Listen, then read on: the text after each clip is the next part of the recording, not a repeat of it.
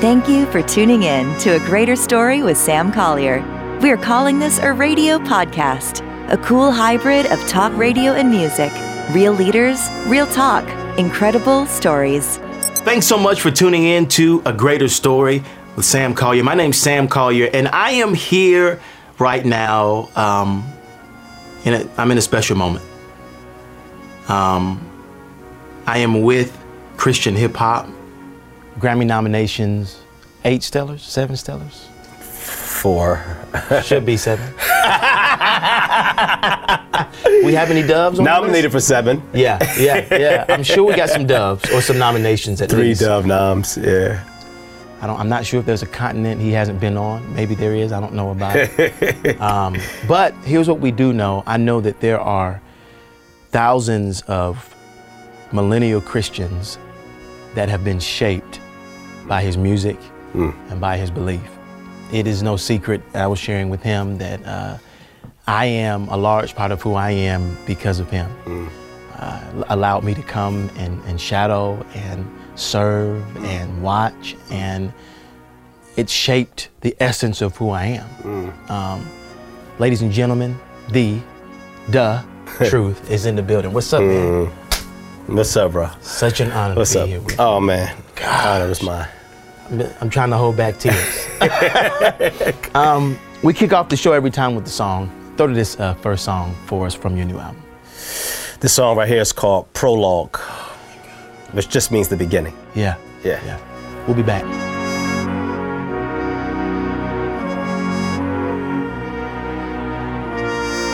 Truth, where you been at? I've been minding my business. Focused on the family, recalibrating my interest. Contents are okay, but I'm working to make a difference. Back on the ground where the people pay close attention.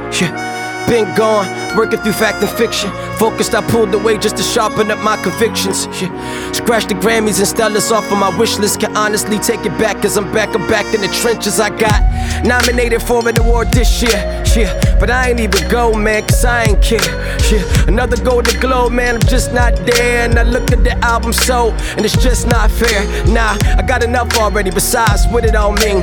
Right now it's just a distraction, accumulation of things. More often I'm disenchanted, never deflating my dreams. And I feel at a disadvantage, having more than I need. I would be bordering greed, loitering more extremes. Focused on fame and multiple streams. Feeling disillusioned, look at the interest I'm losing. Still got love for the ministry, hate what the system is doing.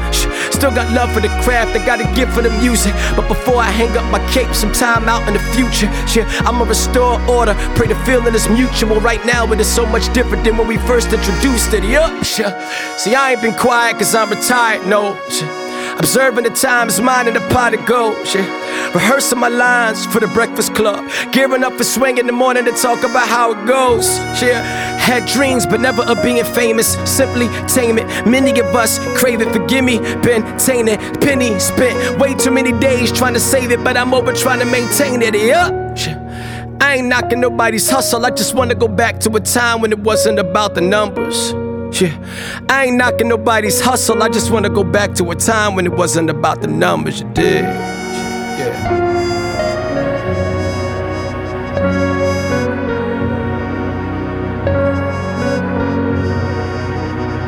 Out of the dark, I see my son. No longer hiding, I won't run. I know who I'm supposed to be and who I want the world to see. I've learned a lot of things, been on this road a long time. So, man, I think it was the CNN Center. Somebody from your team or you, I can't remember, called me and said, hey, man, just come shadow. And I don't know if you were doing that. You probably were. Like, you probably were in a season where you were just like, man, let me inspire as many young people as I can. And I appreciate that. I mean, it's funny that, you know, for me, it's such a vivid memory, but you were doing with so many people that I'm sure you're like, oh gosh, oh my gosh. But just to think that your investment, just, hey, come, was shaping so many souls. And it was me, man. And I remember walking down the hall at the Omni. You know, the Omni kind of connects. And Trip Lee before he was Trip Lee, was there. Yeah. I mean, his name was Trip Lee, but nobody really knew him. He was like, Yeah. I got a new CD, man. He gave me a CD. Yeah. And like, you could just tell he was being inspired by you as well. Mm-hmm. I mean, there were so many different leaders that are now leaders, Yeah. few that weren't then, that were just around you. Yeah. And I remember walking down that hall, walking into this huge space. It was thousands of kids and thousands of leaders. And then I remember being invited to your video shoot, man. And then that video going viral with Ty Tripp. I mean, it was you were at an apex. Yeah. Like your name was everywhere. Everybody wanted to be around you, man. And again, you've been all around the world. Yeah. You've done some incredible things. Kirk Franklin we see y'all together all the time. Still. Right. Still, y'all got records together. Yeah. If you love Christian music, you know who you are. Right. You've reached millions, but we know it didn't start where you are now. Right. We say around here that when your story connects to God's story, it leads to a greater story. That's right. So we try to have people on the show that are living in their greater story, Yeah. and that's you. Take us from Little Truth Yeah. up to where you are now. Little Truth didn't even want the Bible. Little Truth would run from Bible studies. Would he? No, you would, yeah. Wow. So my parents were, they used to host Bible studies at the house. Yeah. I remember this vividly, actually, just being 5 years old. Yeah. And like not knowing that everybody was there for Bible study. Yeah. And like just running down the stairs with my He-Man toys and then seeing what was going on. Right. Yeah. And finding the nearest exit. Right. I'm out. Thank you. Right. So with that, I was raised in church. From tender age of 5, came Yeah. to faith. Yeah. And I was aware of what I was doing. Obviously, there was a lot that I didn't understand, but the basics of fundamental Christian thought I did, as a result of growing up in a Christian environment and where my parents were really intentional about exposing me to spiritual things. Yeah. We used to have to have Bible verses that we memorized and recited at the dinner table every night. Needless to say, I was like cramming every night before, because I had like this thing of like indexed like cards just with Bible verses. Yeah. So I would cram every night right before dinner. Sometimes I would come down with Jesus wept, like I just needed something. Right. But between that and, I used to have these cassette tapes with all of the kind of, popular biblical narratives, Daniel and the Lion's Den, and But I used to listen to regularly just because they were fascinating to me. As a kid, your imagination is running wild. And you hear about Jonah and this huge fish swallowing him up and the Hebrew boys in the fire and, not being consumed or burning bush or, just all of these kind of amazing, fantastic stories, stuff that, this is fiction, I only find this in fictional. And so I was intrigued even at the age of 5 and 6 years old by these stories. Yeah. So these are all the things that God kind of used my parents to keep in front of me. Yeah. I wasn't allowed to celebrate Halloween, so we did Hallelujah night. And I dressed up as Lazarus, and dressing up as Lazarus was just throw a white sheet on me and some powder on my face. You did. And bob for apples. But the point was, my point is that you did. But the point is that God used my parents to play an integral role in the shaping of my Christian faith. And so I came to faith at a really young age. So from the age of 5 to 14, I really struggled. And I tell people that my struggle was between being liked versus being a liked, Wow. I was dealing with a lot of social pressures, obviously. I'm a kid and I want to fit in and I'm impressionable and I want certain people to like me, So I have to wrestle with the mandate of Christ, and the pressures of my classmates. And you would try to be in the world a little bit, right? No? Yes? Yeah, well, I tried to do what everybody else did. You know, I tried a little bit of bullying, and then I tried a little bit of like cursing. I'd be like, F you, and like, but every time I did that, I knew that I was a believer, even at a young age. Wow. Because I would feel it. Like I could never do it comfortably. You feel me? I sensed the hand of God on my life, even at 5 and 6 years old, when I was trying to fit in. When I turned 14, I had resolved to really start to really begin to commit my life to the Lord. That was at 14 years old. And what happened was I was actually provoked to some sort of, God did this though, I was provoked to some sort of righteous jealousy, right? Because I walked in class one day, I was 14 in the 9th grade, I was really young. And 35 people in the class, I felt like I was the last one walking in. And, everybody's doing everything, they're talking and laughing, there's that sense of the first day, everybody's got on their best and, looking around, trying to feel each other out. Some people knew each other. And I walked in and I saw this young man, his name was Ronald Wooden. And I didn't know him at this point. And he was the only one in there out of 35 people in the class who was reading the Bible. And I was like, what is this? How old were you again? I was 14. Wow. I was 14. And I said, well, what manner of commitment is this? Like, I never see this, Yeah. A lot of times young people don't see other young people that really have a commitment to the Lord. That's right. So when I didn't even say anything. I walked past him, saw him reading his Bible. I ran home that day after school and I said, Dad, I want to start reading the Bible. Like, it did something in me that made me feel like, I'm a Christian. I can do that. Like, I don't know what that was. It was a weird kind of like, what am I missing out on? Yeah, like it was a competition. I don't know what was going on. I went home. I was like, Dad, what do I start? So my dad said, start reading a chapter of Proverbs every day. There's 31 chapters in the book of Proverbs, typically 30 to 31 days in each month. Start reading a chapter a day. And I started reading Proverbs 1. And then Proverbs 1 wasn't enough once I started. Then Proverbs 2.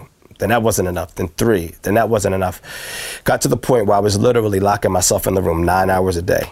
God had created this insatiable appetite for the scriptures and prayer in me. Wow. That, it was really uncanny, So my dad thought I was crazy though. My dad was, what are you doing? A monk? What's going on with him?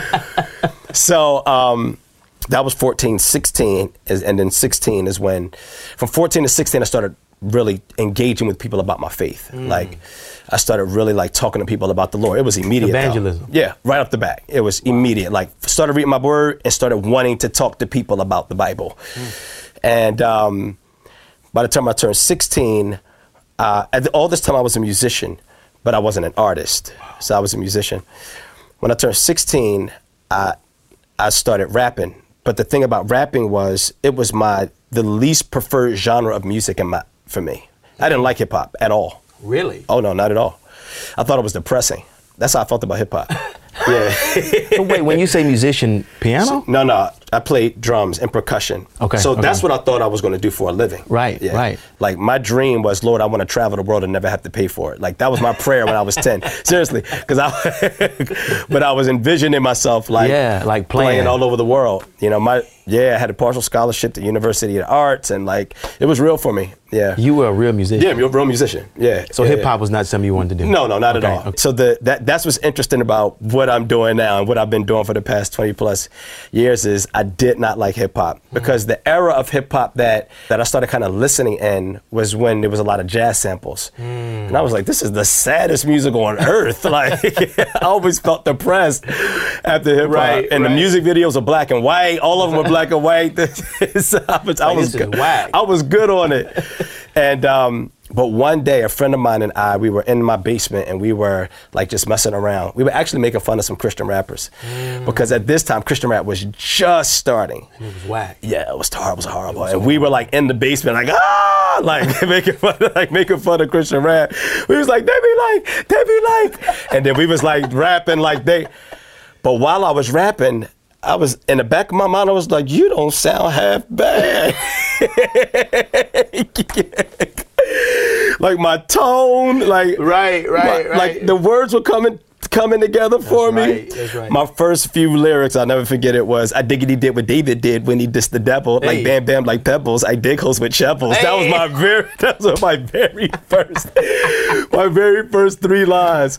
And my friend left that night. And as soon as he left, I was like, let me try to write something, just see what come out. Let me just see what come out. Yeah. And when he got home, he lived about 3 blocks away from me. He got home and I called him. I was like, yo, I just wrote my first Christian rap. He was like, yo, me too. Let's start a group.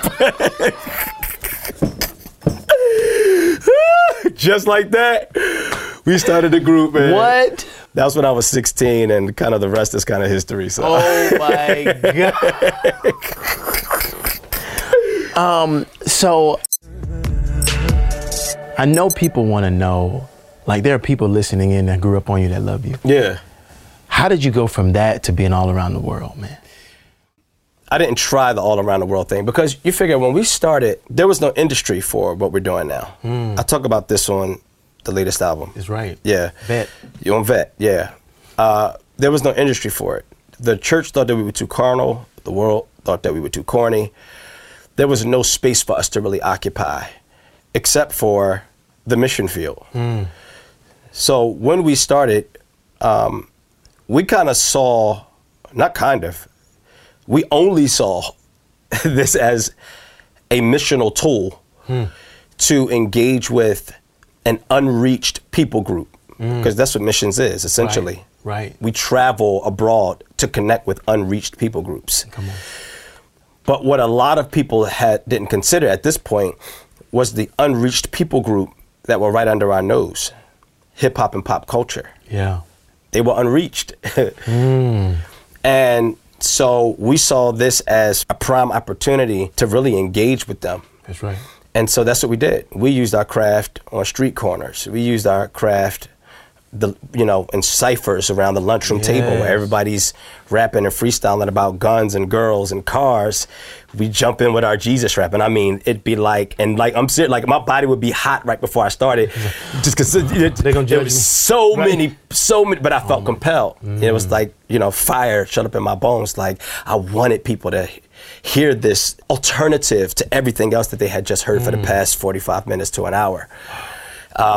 But I ended up being highly respected, even in high school. They go to church boy, they go to Jesus rapper, but I was highly respected. So it was just interesting to see just how God was using it. Even when we traveled abroad, I went with Cross Movement to London. They took me to London. And, everywhere. They took me to Scotland, London in 1999. I was like, I'm a world traveler, But, when we got out there, we went to Brixton. We set up microphone and speakers outside. What? Brixton is like an outdoor kind of, where all the heavy traffic is, you know? Yeah. And just people would just rally, and we just would give the gospel, just open air preaching. So for us, when we first started, there was no industry for us. There were no Grammy Awards or Stellars or, iTunes or, there was no metric to like say, oh, you're hot, you're winning. Yeah. It was very much an underground thing. And so for me, man, I think that the beauty of it, though, was that there was a sense of purity about it because we didn't have all of those external distractions. We didn't have a lot of the things that we have now that are competing for our affections and competing for our allegiance as Christian artists. Yeah. So there was something about that time that was really good for us because it allowed for us to kind of dig our roots really deep, so that once all this came, we were planted, by God's grace. And so it wasn't on purpose. That's what I'm saying to say. When we got in this, we got in it just to reach the unreached people group. Wow. To be missional. And over time, as God would have it, by his grace and his sovereign will, he saw to it that people really took to it, And again, initially people took to it for what it was. Like, come to our church because our youth really need you. You see what I mean? It's like we have nothing to compete with Lil Wayne. You see what I'm saying? They need you. You see what I mean? Yeah. And I think there was just something about our, when I say our, I mean myself, the Cross Movement, and others during that time that was really attractive. There was this sense of, just for the people, from the people's vantage point, there was this sense of resolve, strong convictions. Yeah. We were who we were, and we were uncompromising in that, and that I think attracted a lot of different people to us. And over time, it just grew organically. We didn't try because there was nothing to try with. There was no industry to leverage, you know, before publicists, before management, before it was just, we just out here being faithful. And we found out that the Bible's true, and that if you're faithful over a few things, God tends to make you ruler over many. And so even now it's tough, having been in this for 20 years plus, because we have to toggle between trusting that the same God that took our 2 fish and 5 loaves then and made much of it is the same God that could take our 2 fish and 5 loaves now without all the stuff. See, that's the thing. Back then, we didn't have anything. So it was like, wow, all we had was God to elevate us if it was going to be anything more than what it was. Wow. Right. Now it's a lot more stuff. Yeah. Do we trust that God is the same? Or do we feel like we have to do it? Or do we feel like we have to do it? Make the formula song, partner with the right artist, collaborate with the right artist. And honestly, there's obviously validity to that. Sure. But I mean, when you get to a place where you put the weight of your confidence on it, and I think that's where now the tension lies, is where should our confidence be? What was the moment you knew everything changed? It's like that real different. Pivotal shift. Yeah. I would say TBN with Kirk Franklin. Wow. Everything up to that point, God had used cross movement in a really significant way to kind of shine a light on me. That was God's grace for sure. Yeah. And then, but that TBN moment with Kirk, that basically catapulted me into a completely different stratosphere. And that's what I'm saying. That's what's interesting to me now. It's like, I can literally only have a few moments like this. The cross movement, God used that season to catapult me to a certain space. Kirk, God used that season to catapult me into another space. And then Ravi, God used that season to just when you think, I never thought it was over, but just when you start to feel like this is drying up over here, then God used Ravi, and that catapulted me again into another space. Wow. But that's what I mean. It's like, that's just faithfulness in secret, I think. Like, I think a lot of my career is built on, the success of my career is built on faithfulness in secret. Just to see like God's still doing that thing now that he did then without my assistance. I think we should do our due diligence for sure. Yeah, obviously. You know, I'm a hard worker. Of course, you're here. I work hard. So I think we should all do our due diligence. But I've just seen God take that faithfulness behind closed doors and like really openly reward me. Yeah, it's been amazing. So we got this new album. It's amazing. It did, right? Thank you. It's called Vet. I feel like, is that short for veteran? Yeah. Okay, yeah, I figured. It's incredible. Oh, thank you, bro. Again, I told you, I listened to the first song. It's got to be at least 200 times now on plane rides back to back. I told you that's insane to me. That's what's insane. It's not just you. That's like, what video should I shoot for? Yeah. That's what I posted yesterday. Prologue. The intro. Listen. You. We haven't had another album from you in how long it's been? Almost 3 years. Where'd you go? Yeah. Truth. Where you been at? Right. Truth. Where you been at? And what does this album mean to you now? Take us through that journey, man.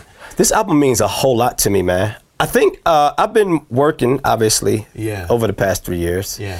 I've been doing a lot of thinking, growing, evolving. I think you can kind of hear that on the album.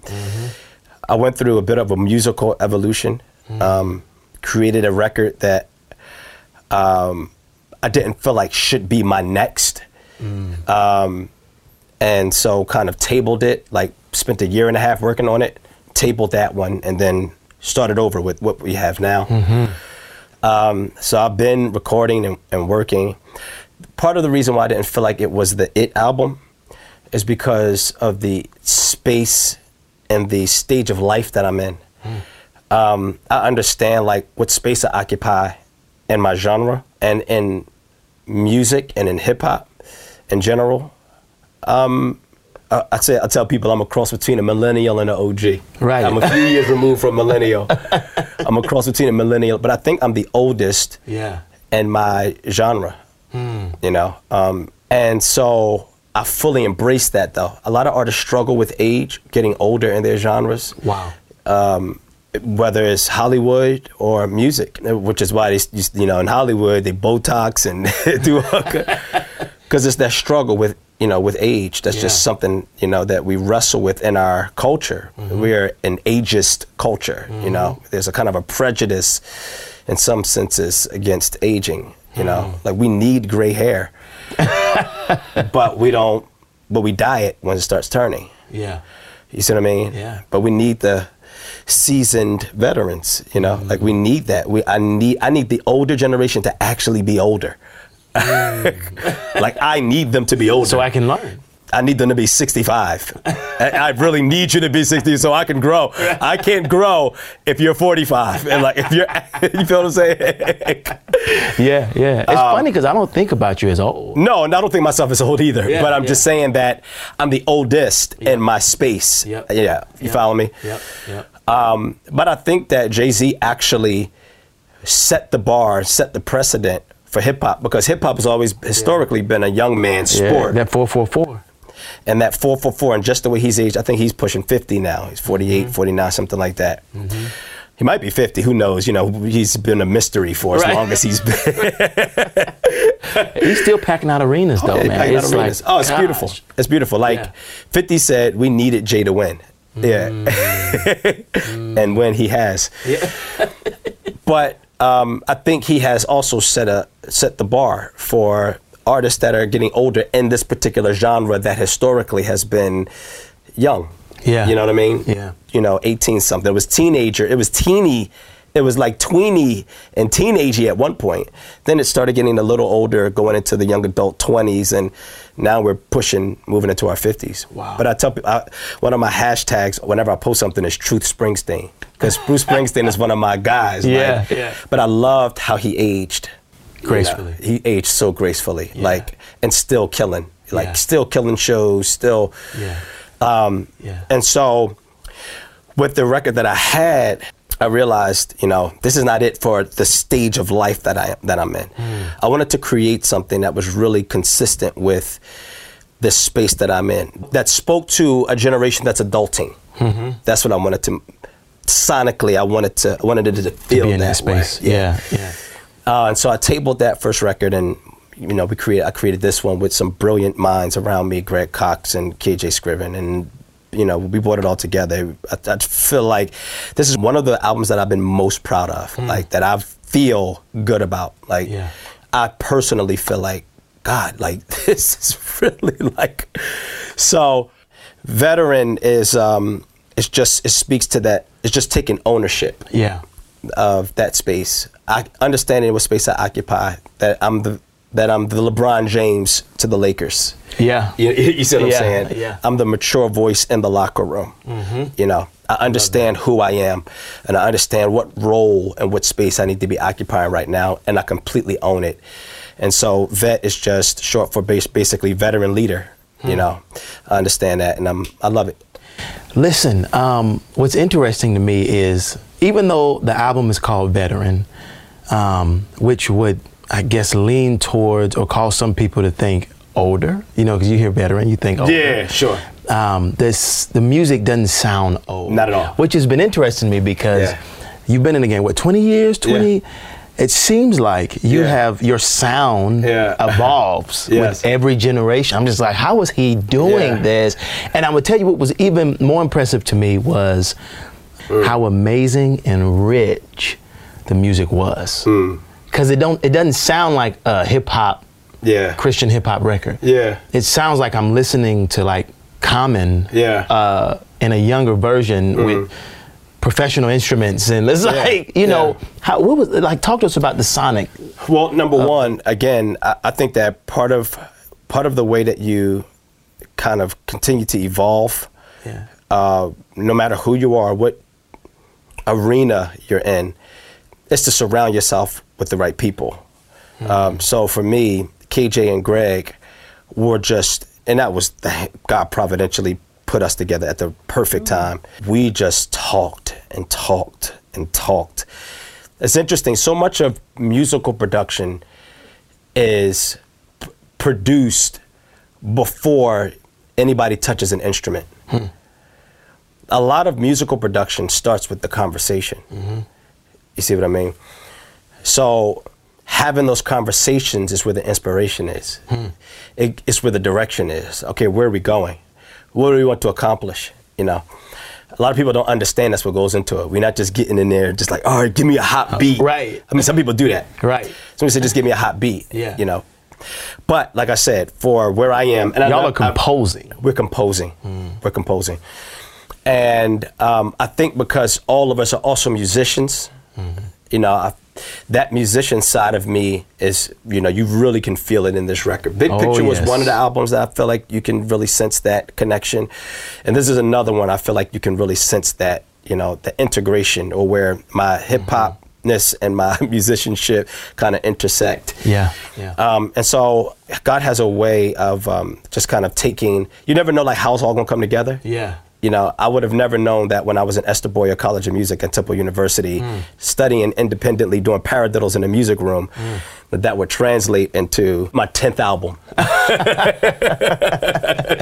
as a hip hop artist. You see what I mean? Yeah. But yeah, it's just surrounding myself with the right people, the right minds, guys who get it. Like, this is where you need to go. Like they were telling me, no, this is where you need to go next. Right. Yeah, that's good though. But let's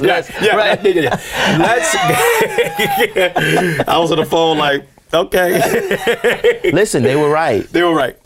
They were right. They were right. It is a special record. Yeah. What do you want people to walk away with, man, from this record? What's your hope for it?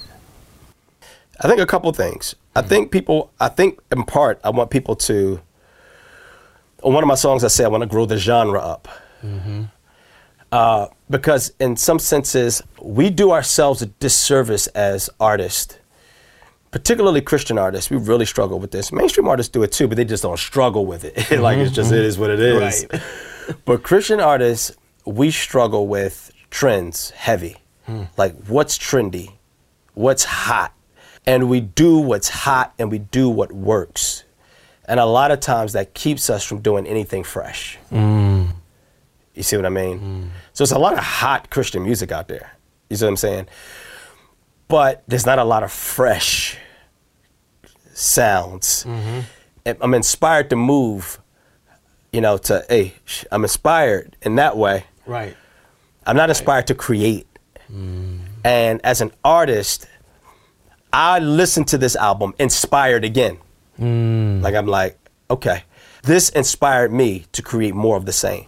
Wow. Not in a redundant way, but whatever the psyche was, the spirit, the soul that inspired this work, I want that to continue to inspire future works. But I also wanted to inspire other artists out there. And that's what I'm getting a lot of from artists like, oh, I'm inspired. That's what I want to do. That's what I should be doing at this stage of my career. I should be establishing precedents and setting the template. This is the area, when you're 10 albums in, this is I have no one to impress. I'm not trying to like be the hottest rapper. My goal is not to be the hottest, you know, like kill them with bars. Like, right. That's over. I'm past that, you know? At this point, I'm just looking to inspire, to motivate. I'm not trying to impress you. I'm trying to inspire you as an artist. So from a creative standpoint, I think I want that to be the takeaway. And then I think, you know, anything else, like from a ministry standpoint or just perspective. When you listen to an older artist album, and when I say older, I'm not saying I'm old. Right. Just I've been in it for a while. Been in it, seasoned. Yes. When you listen to a seasoned artist's album, especially hip hop, you're not looking for bars as much. You're looking for perspective. That's what 444 was. Yep. Woo. It was perspective. It was okay. Yeah. Right. Like, oh shoot. Right, he's evolved. Yeah. You see what I'm saying? Yep. And I'm not just like trying to be that either. But I can identify with that because I feel like I'm close to that in my own respects. See what I mean? Just in terms of my position. That's right. So what should my voice be used to do right now? I think that what the audience is looking for, they're getting from me. I loved it. Throw us to a song. What should I do? That kind of helps us. Maybe the last song. Epilogue. That's one of everybody's favorite. The prologue and the epilogue. Prologue and epilogue. This song is called Epilogue, and I love this song because it's a reminder to be content. Yeah. Not to be complacent, but to be content. What God has for you is for you. Yeah. We'll be back. Yeah, forgot this part of my story, went through a Great Depression. Yeah, I'm talking extreme highs and lows. A lot of IG followers, that ain't what make you special. Nah, posted up with designer clothes. A lot of people take their life cause they can't take the pressure. Yeah, hiding behind the talent most. People don't really feel you if you ain't successful. Boy, if you never reach your desired goals, vicious cycles, ambition, these are interesting days. It's hard not to compete in a digital age. Faces buried in our phones like invisible graves. Pictures taken, there's no honor and minimum wage. Dang, I remember my 9 to 5. You could do both, have a job and kill it on Spotify. Never compromise, you can only dot your eyes. Just be who you supposed to be, that's how you honor God. Yeah. Whatever's meant to be is to be. Whatever God has for me is just for me. In Him I find my treasure, I find my pleasure. I feel so breathless. There's nothing this world can offer now. No, I have a future in the clouds, where the streets are made of gold. There's something to look forward to. This world can't have my soul. Yeah. No. Yeah, music is what I do, it's not who I am. Same human that mama saw on the sonogram. And because of the image that I've been made in, I would still be amazing, waiting tables, washing pots and pans. The Joneses, boy, are so hard to keep up.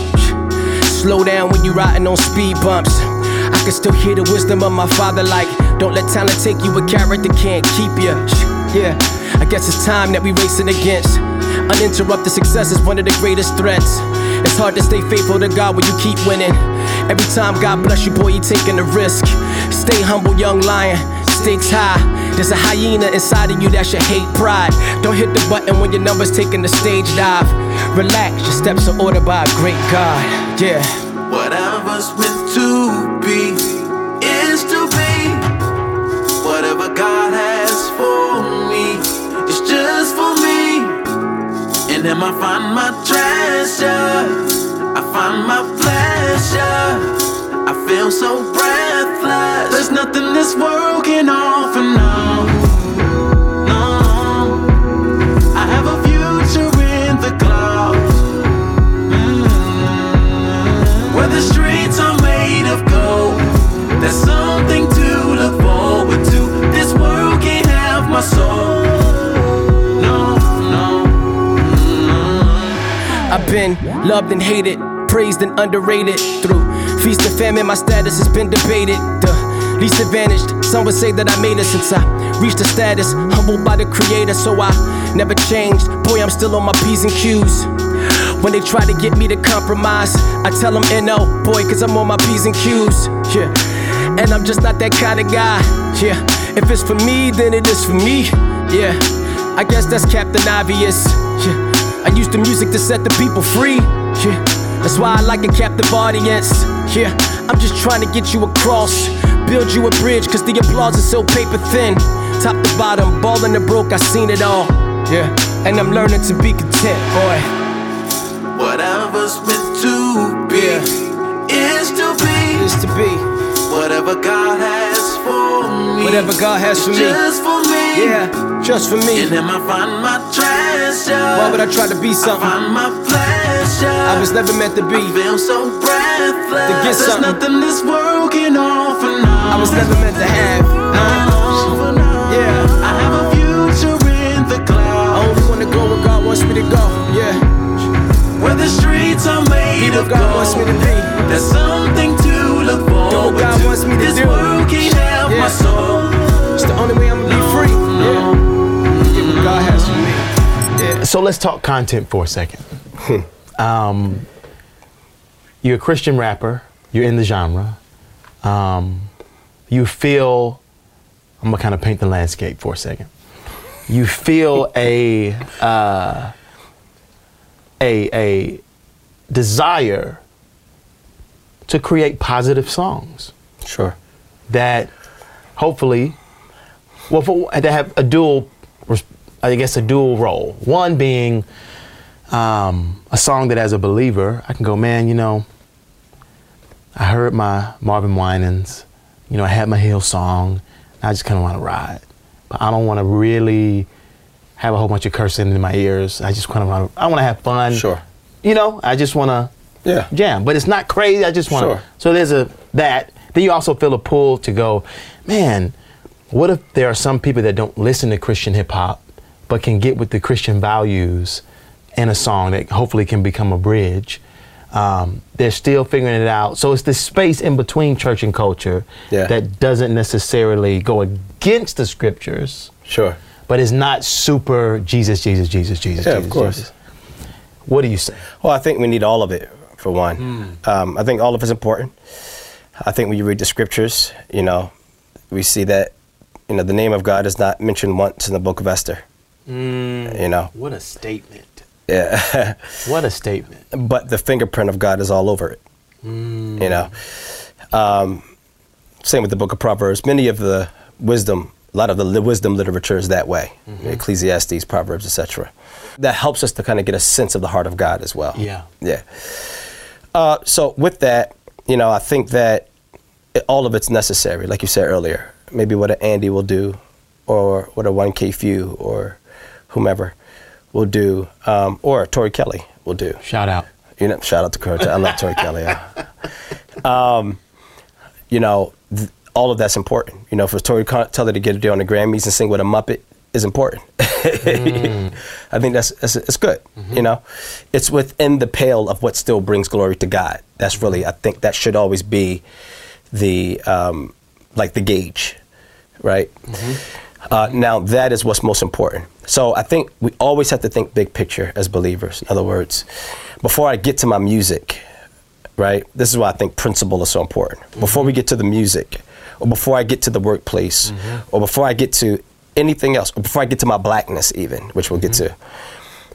Before I get to all of that, there's a meta-narrative, as you talked about earlier. There's a higher good. There's a higher standard that we all have to kind of use as a metric to gauge whether or not our decision is right or wrong, healthy or unhealthy. You see what I'm saying? Will help people or not. And so with that, so for us, it's the glory of God. Does this bring glory to the Lord Jesus, right? We have to start with, in order to get there, I think you have to start with, before I'm a Christian artist, I am a Christian. Like before I am anything else, I am a Christian. It takes primacy over everything else. You see? If I am a Christian, I am naturally guided by certain values, principles, doctrines, teachings. I maintain certain convictions, etc. You follow me? Right. That's what grounds me. So anything I do has to be shaped by my Christian values first. Yes. Right, because I'm Christian first. Yes. My Christianity comes to bear on anything I do. Yes. You see what I mean? So even if you're an attorney, right, if you're an attorney or if you're a janitor, my Christianity has to come to bear on how I do what I do. There's a certain ethic if I'm an attorney. There's certain ethics in that world that you could live by, right?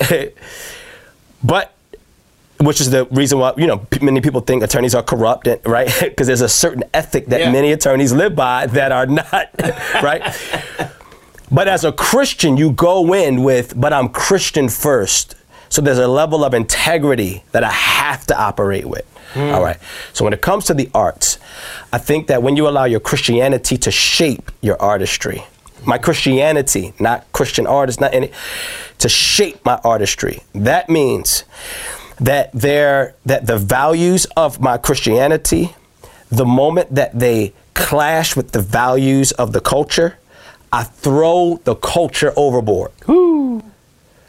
So how do I determine what I can say, what my content should be?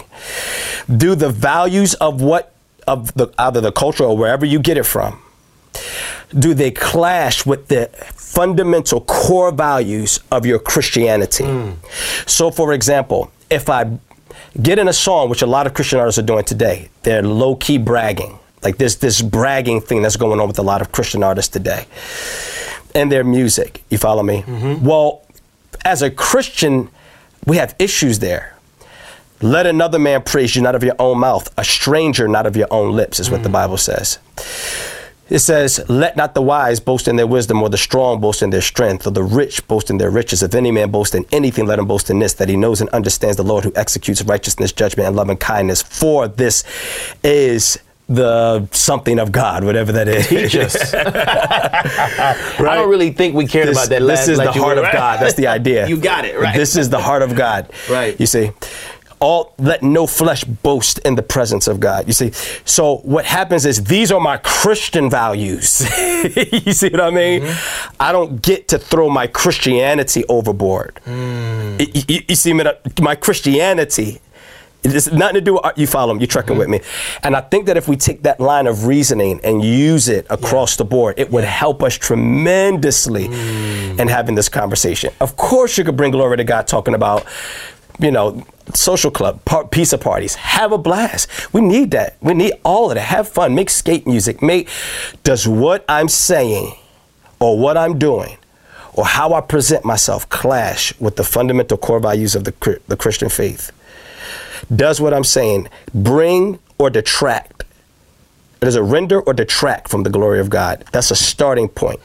Does my Christianity come to bear, the values of my Christianity, core Christian convictions come to bear on what I'm saying?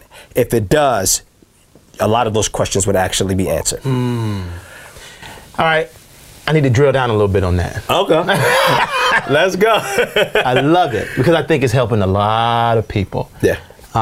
It's a, I used to say rhema word. Some people would say. Yeah. It's a word from God. I feel it's present in this moment. Yeah. And there is no, it's leadership, teaching. How do we, I was actually talking to the track stars about it a little bit. So let's talk about the methodology of that. Sure. We got the philosophy. The philosophy of it, yeah. On your record, you have a moment where you quote unquote brag. Yes. And then at the end of it, people will say I'm bragging. Yes. But I'm just informing. Yes. Talk to us about that method, because there are people going, I know people are listening. Like, Truth said he was, and he would all, and it's like, well, but at the same time, like I walked away from that going, nice. You know what I'm saying? Right. How do you do it? Well, I do think it's a thin line for sure. I wrestled through that entire song with how much to say, how much not to say. And I don't claim to have gotten it all right. Yeah, I enjoyed it. I can tell you what I wrestled with though. And I just think we get to the wrestle. But I think that for me, it had more to do with, I think to your point, providing people who are newer, because I've been around so long, they're generations. It was informative. I enjoyed it. I got the point. Yeah. That are still asking me, hey, do you know Lecrae? Like we've been on 3 tours together and 2 songs, 2 separate albums. You see what I'm saying? Yeah. We got each other on speed dial. But it's like, hey, do you know Lecrae? It's like, have you ever done a song with Lecrae? Or, just the stuff that people, is this your first album? And it's Vet. No, this is my 10th. This is actually my 10th. Right. Here's some of the things that I've been able to do.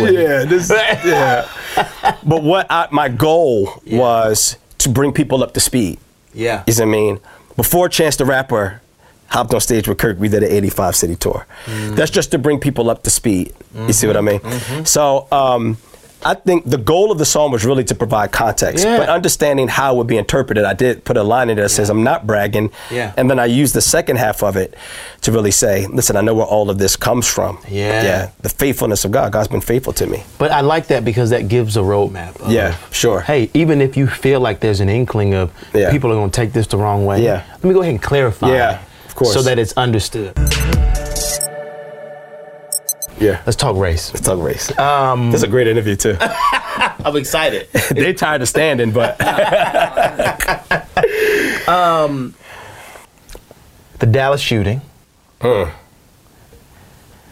don't know if that was a Thursday or a Wednesday. I think it was a Thursday. I got a call from Andy Stanley. Me, him, and a guy named Joseph Sojourner, one of my best friends. And I'll be honest, Andy doesn't have a lot of black friends. You know what I'm saying? Just to be honest. Not that he doesn't want them. He just, the world he lives in and grew up in, he's just not a lot of black people around. You know what I'm saying? Yeah, I get it. So he pulls us close and called us. Which is really night. good. Well, it's So good. an honor. Yeah. And we're on the phone that night. He's like, so what should we do about it? It's just when that white cop got shot. Yeah. And then the world went. Which, can I pause for a second? This has no shade on Andy at all. Yeah. Because I enjoyed it. Because North Point has done some different things to address it even before that. But I don't feel like we had a real turn in the church, not from the white perspective and black perspective. Because, you know, people would categorize it as the black church, a subset of churches, 77,000. Then you have the white church, similar if not more, just because they're majority, one or the other. Then you have the multicultural space, Asian, Hispanic. I don't really feel like the white church said we need to address this until the white cop got shot. And I say that publicly. Like, I say it all the time. And all my white friends, I got a lot of white pastor friends that are like, yeah, you're right. You know what I'm saying? Yeah. they didn't like it, but you know, it was what it was. And so that was a sidebar. So that night we talked about it and it was like, all right, we need to say something. And so we got up on Sunday and we addressed it. We did a 45-minute panel. Me, Andy, and Joseph, and it was called Skin in the Game. Hot. Love it. Yeah, man. And we wish we could have went further. You know, it was a touch point, and but I mean, I think we, you know, so 77,000 views in a day. It was crazy. So race is a hot topic. The church is trying to figure it out. Of course. But for some reason. I'm sorry, I probably shouldn't be laughing. I said it that way. I knew it was going to be. It was said in a comical way. I just preached a sermon on race this past Sunday at a church in South Carolina. For some reason, there's stuff that just keeps getting in the way. Yeah. Politics, Kaepernick. It's like, and as soon as we think we got it, we don't. Last story about this, because I'm setting it up, and then I'm just going to let you talk, because I don't think I've heard your views on it. Yeah. Just not for any other reason, just I haven't heard your views on it. But I think I would love to hear from a theologian. Oh, please. Your perspective on it. I'm preaching this sermon in South Carolina this past Sunday, and there are white 22-year-olds, 19-year-olds coming up to me going, white girl, she said, I'm dating a mixed guy, and my dad, it's been 4 months, and my dad 4 months ago pretty much disowned me. He said, you only had one rule growing up, don't date a black guy. This is now. South Carolina, small town. I had another guy came up to me and said, man, my granddad, 22, was a senior leader of the KKK. And my mom moved us out of the family because she didn't want us to grow up with the same ill that he had. But I've still struggled with race my whole life, just because of my history, my family history, my parents, some of the parenting. He said, but also now even more so because of the political climate, I feel like I've had to take a side. He said, I feel like the media is forcing me to take a side. He's a believer. He's like, I chose the white side. He said, but today I realized that was wrong. And I got to go across the line, and I don't care what family. White people are losing their families. He said half of my family has turned their back on me because I'm not a racist. White people are losing their families. What's your perspective on this, man? Sheesh. Well, that's a big one. I think in the church, historically, we have, and this D.A. Horton says this best. Shout out to D.A. Shout out to D.A. Ignore or idolize ethnicity. We either have ignored it or we've idolized it. That has been one of the fundamental challenges in our church, with the church. And I'm not a church basher. I actually don't like how much of an apologetic against the church we get in the mainstream market. So I'm not here to do that. But I neither do I have my head in the sand. So so we do know what it is. Interestingly enough, I was just having this conversation recently. Our first PhD out of Dallas Theological Seminary is Dr. Tony Evans. That is because African Americans were not allowed into Dallas Theological Seminary until the 50s. You see? So when you say that's happening now, it's because everything is still very fresh. The undercurrent is still there. It's very much still there, So one of the things that I keep talking about is I think we have to take the conversation a little further, not deeper, but further. So I think that we keep talking about racism, but if you take race out of it, you still would have a world that is just as broken. And the reason I say that is because race has never been the issue, racism. Prejudice is really the issue. Which is why if you take racism out of it, you're still stuck with the rest of the isms. Right. You just take racism out, okay, you still got classism. Take classism out, you still got generationalism. Take generationalism out, you still got colorism.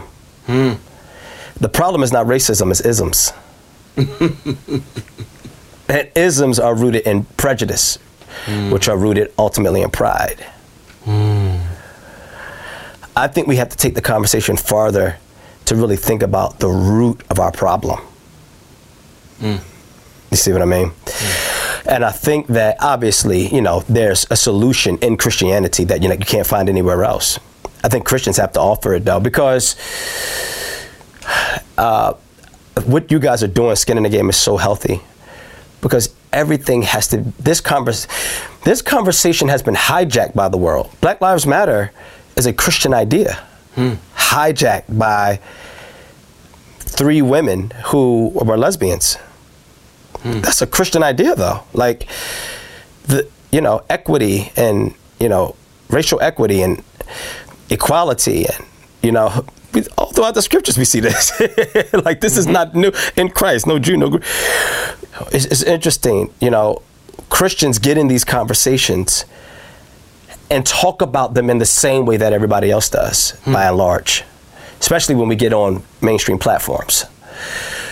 I think we have something, though, that they need. See, where we can be conciliatory with, let's just say, a Black Lives Matter, we should be. Where we agree, we should. But there are bookends that are missing from the conversation. The beginning, which is where we're starting with this, like equality on the basis of,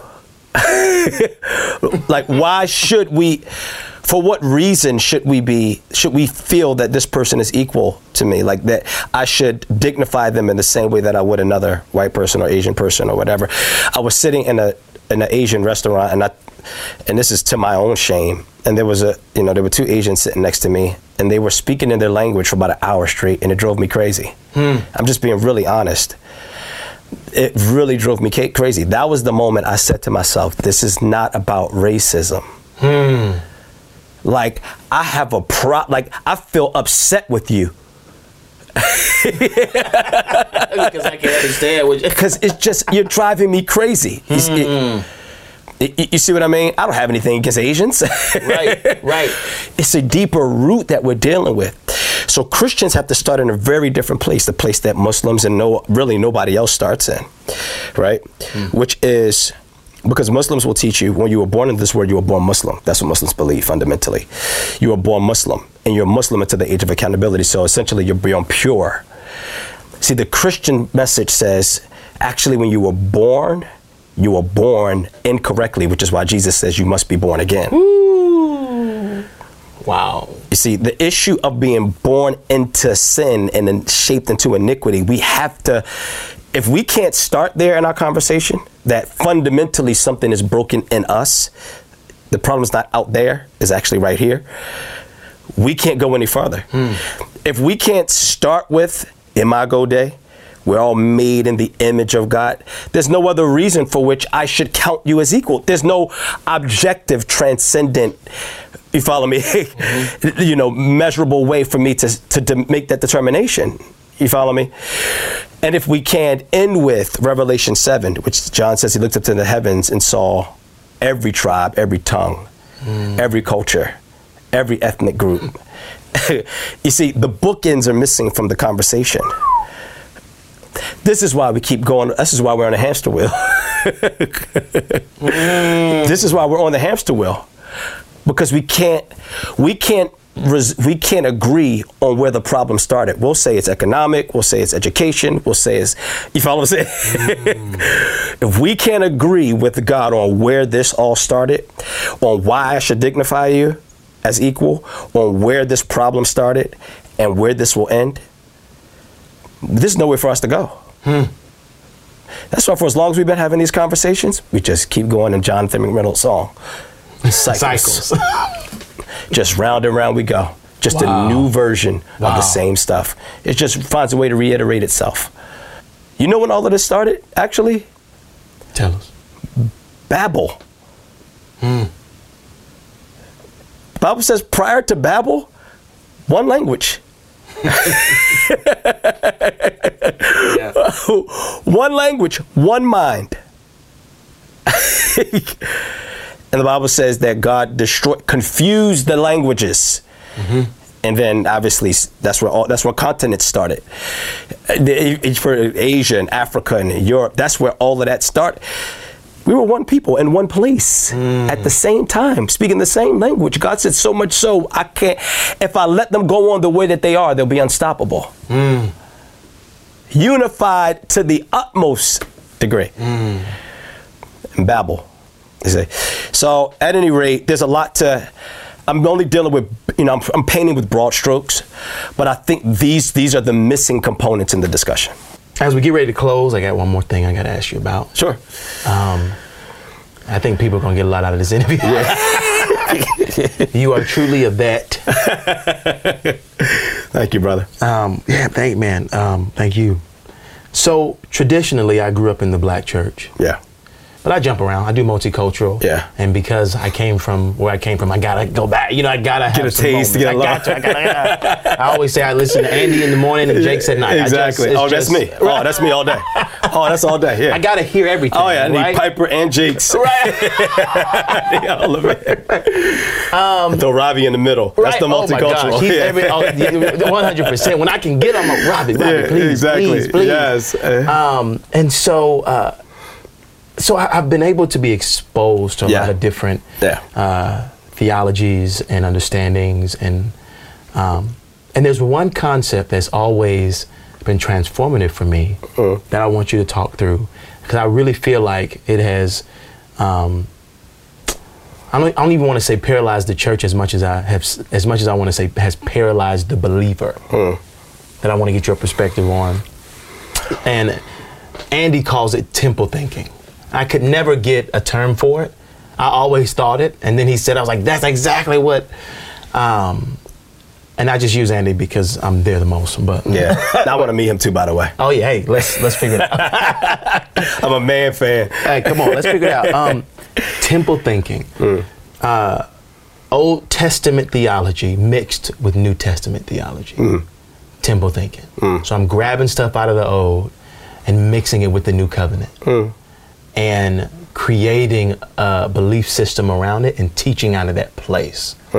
So it's the whole, you sow a seed, you get $1 million back. You know what I'm saying? Yes. It's the, where some people would say the prosperity gospel came from. It's so many other things. It's just this idea of, the covenants that he made with Israel and all these other things, we are now taking on us, and there's just different stuff, and it's like, wait, and now we're just mixing it.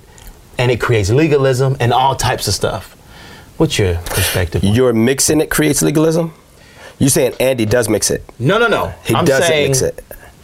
Because we have mixed it as... Oh, as a people as a body. Body, yes. And we've talked from that place. Oh, I love it.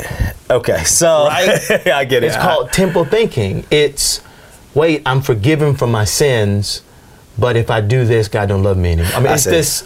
I see. Okay, so I have a song called "The Color Purple." Yeah. Where I say, why does it have to be red and blue? Why can't it be the color purple, which is the color you get once you mix those two colors together? I do think that there is a sense in which obviously the Old Covenant is not obsolete. What we apply from the Old Covenant is important. What is transferable is important. To understand what those things are, I think, is a matter of teaching. That's a conversation piece that we have to continue to have. So with that, there are certain things that are covenantally transferable, other things that are not. So I do believe that. I do, though, especially with regards to the heart of God. See, I think that what you get from the Old Covenant is God's heart, because there's a dynamic in the relationship between Israel and God that tells us something about how he relates to his people. Yeah. I think there's a beauty there. You follow me? I think there's a lot of principles in the temple, right? Let's just say, and this is a conversation that Kirk and I even had the other day. We're having another deep discussion. And I was just referencing the temple to say we have to be careful to not mix common and uncommon things. Right?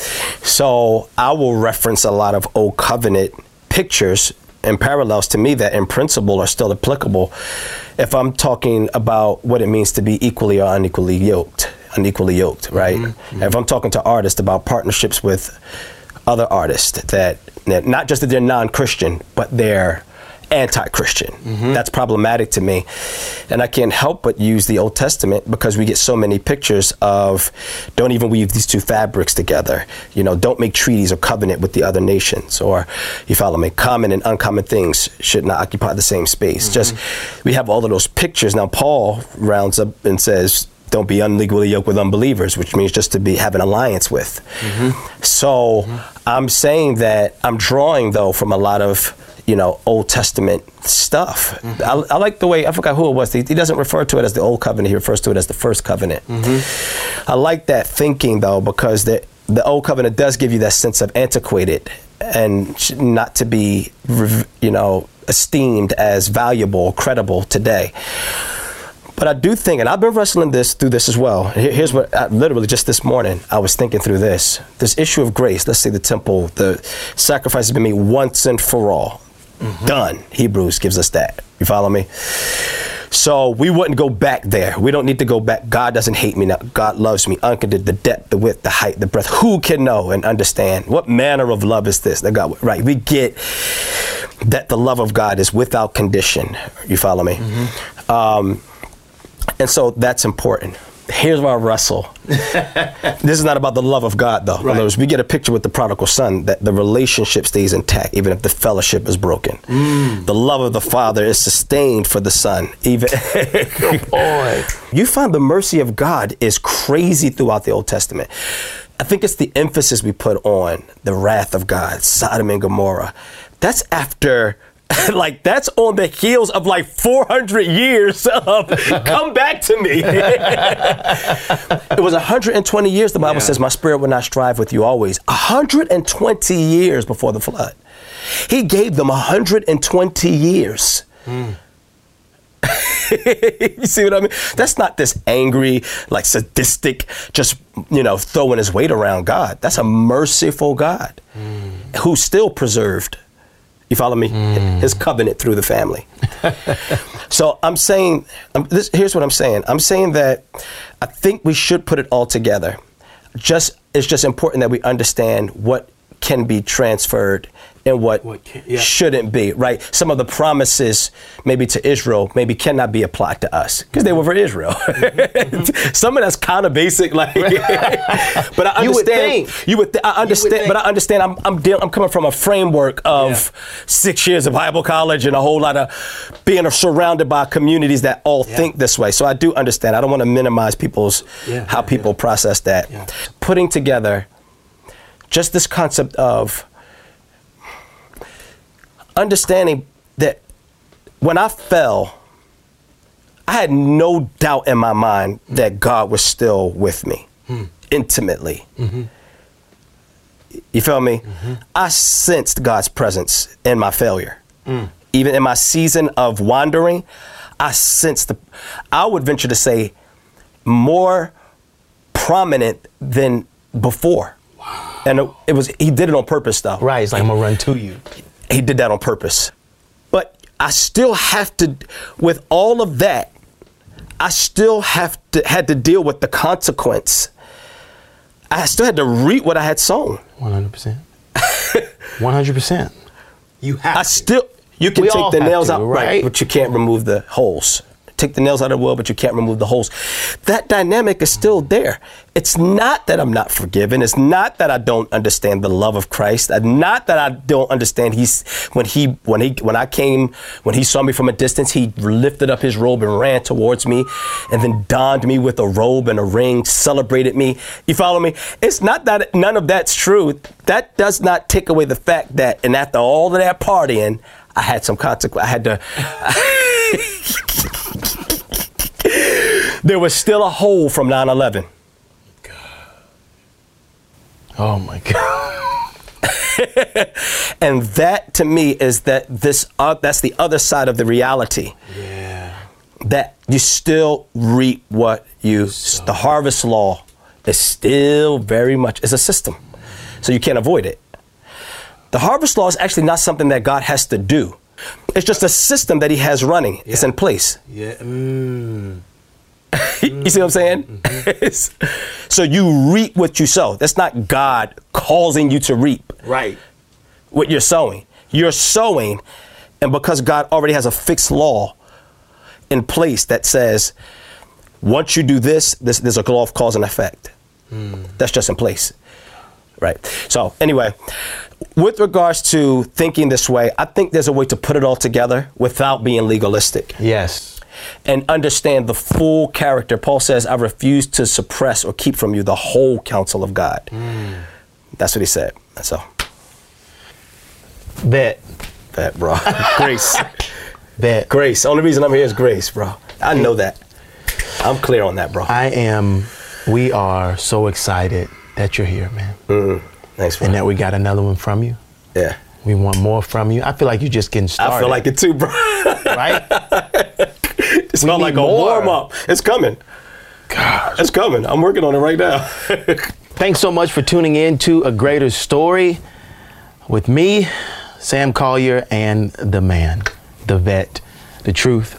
Go get his brand new album. Yes, sir. Vet. Yes. Everywhere that music is. And remember this, when your story connects to God's story, it leads to a greater story. We'll talk to you soon. Thank you again. Man. Oh, man. Rich.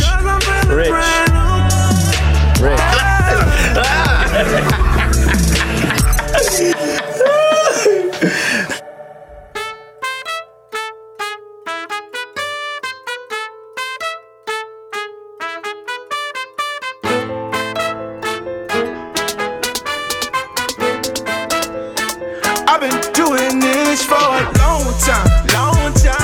Still got the juice, still got the juice, still got the juice, yeah. Still got the moves, still got the moves, still got the moves, yeah.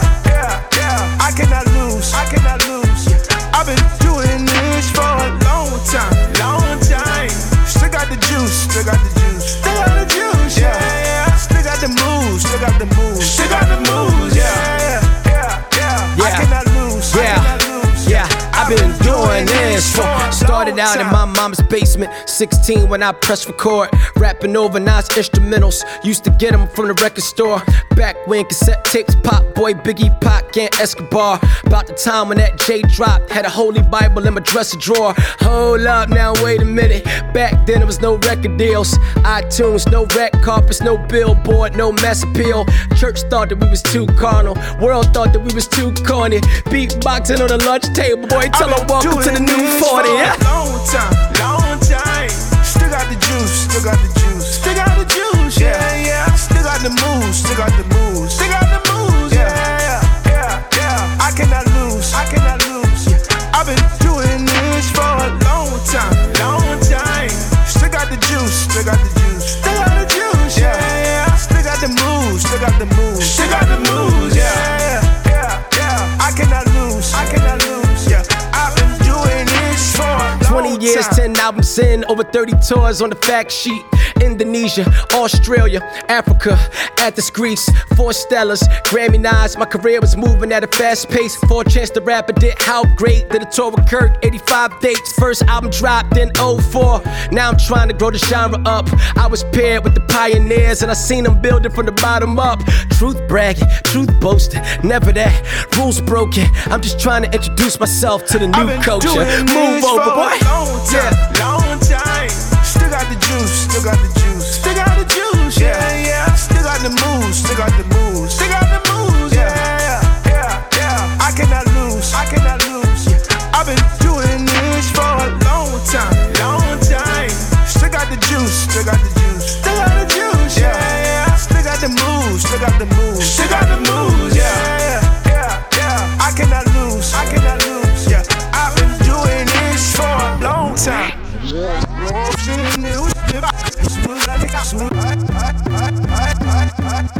Let's take it up a few notches. All the stuff that I accomplished. Boy, you know I don't mean a thing if I don't introduce who my God is. I just know who my God is. Only reason I got this. Bank account don't define me. If it's hurting my pockets, boy, it's okay if I take an L. At least I got a clear conscience. Walk away like Dave Chappelle. Principle over profit. Compromise not an option. Southbound on my compass. No credit for my talents. Bow down to His Highness, boy. He been right here with me for the whole time. Lay it down, put it all on the line. He been shining, he the greatest all time. Ain't been right here with me for the whole time. He been right here with me for the whole time. Lay it down, put it all on the line. He been shining, he the greatest all time. Ain't been right here with me for the whole time. You've been listening to A Greater Story with your host, Sam Collier. Don't forget to subscribe on iTunes, Google Play, SoundCloud, Stitcher, or any other podcast directory. If you like what you hear, leave a 5-star review. A Greater Story with your host, Sam Collier. Distributed by American Urban Radio Networks.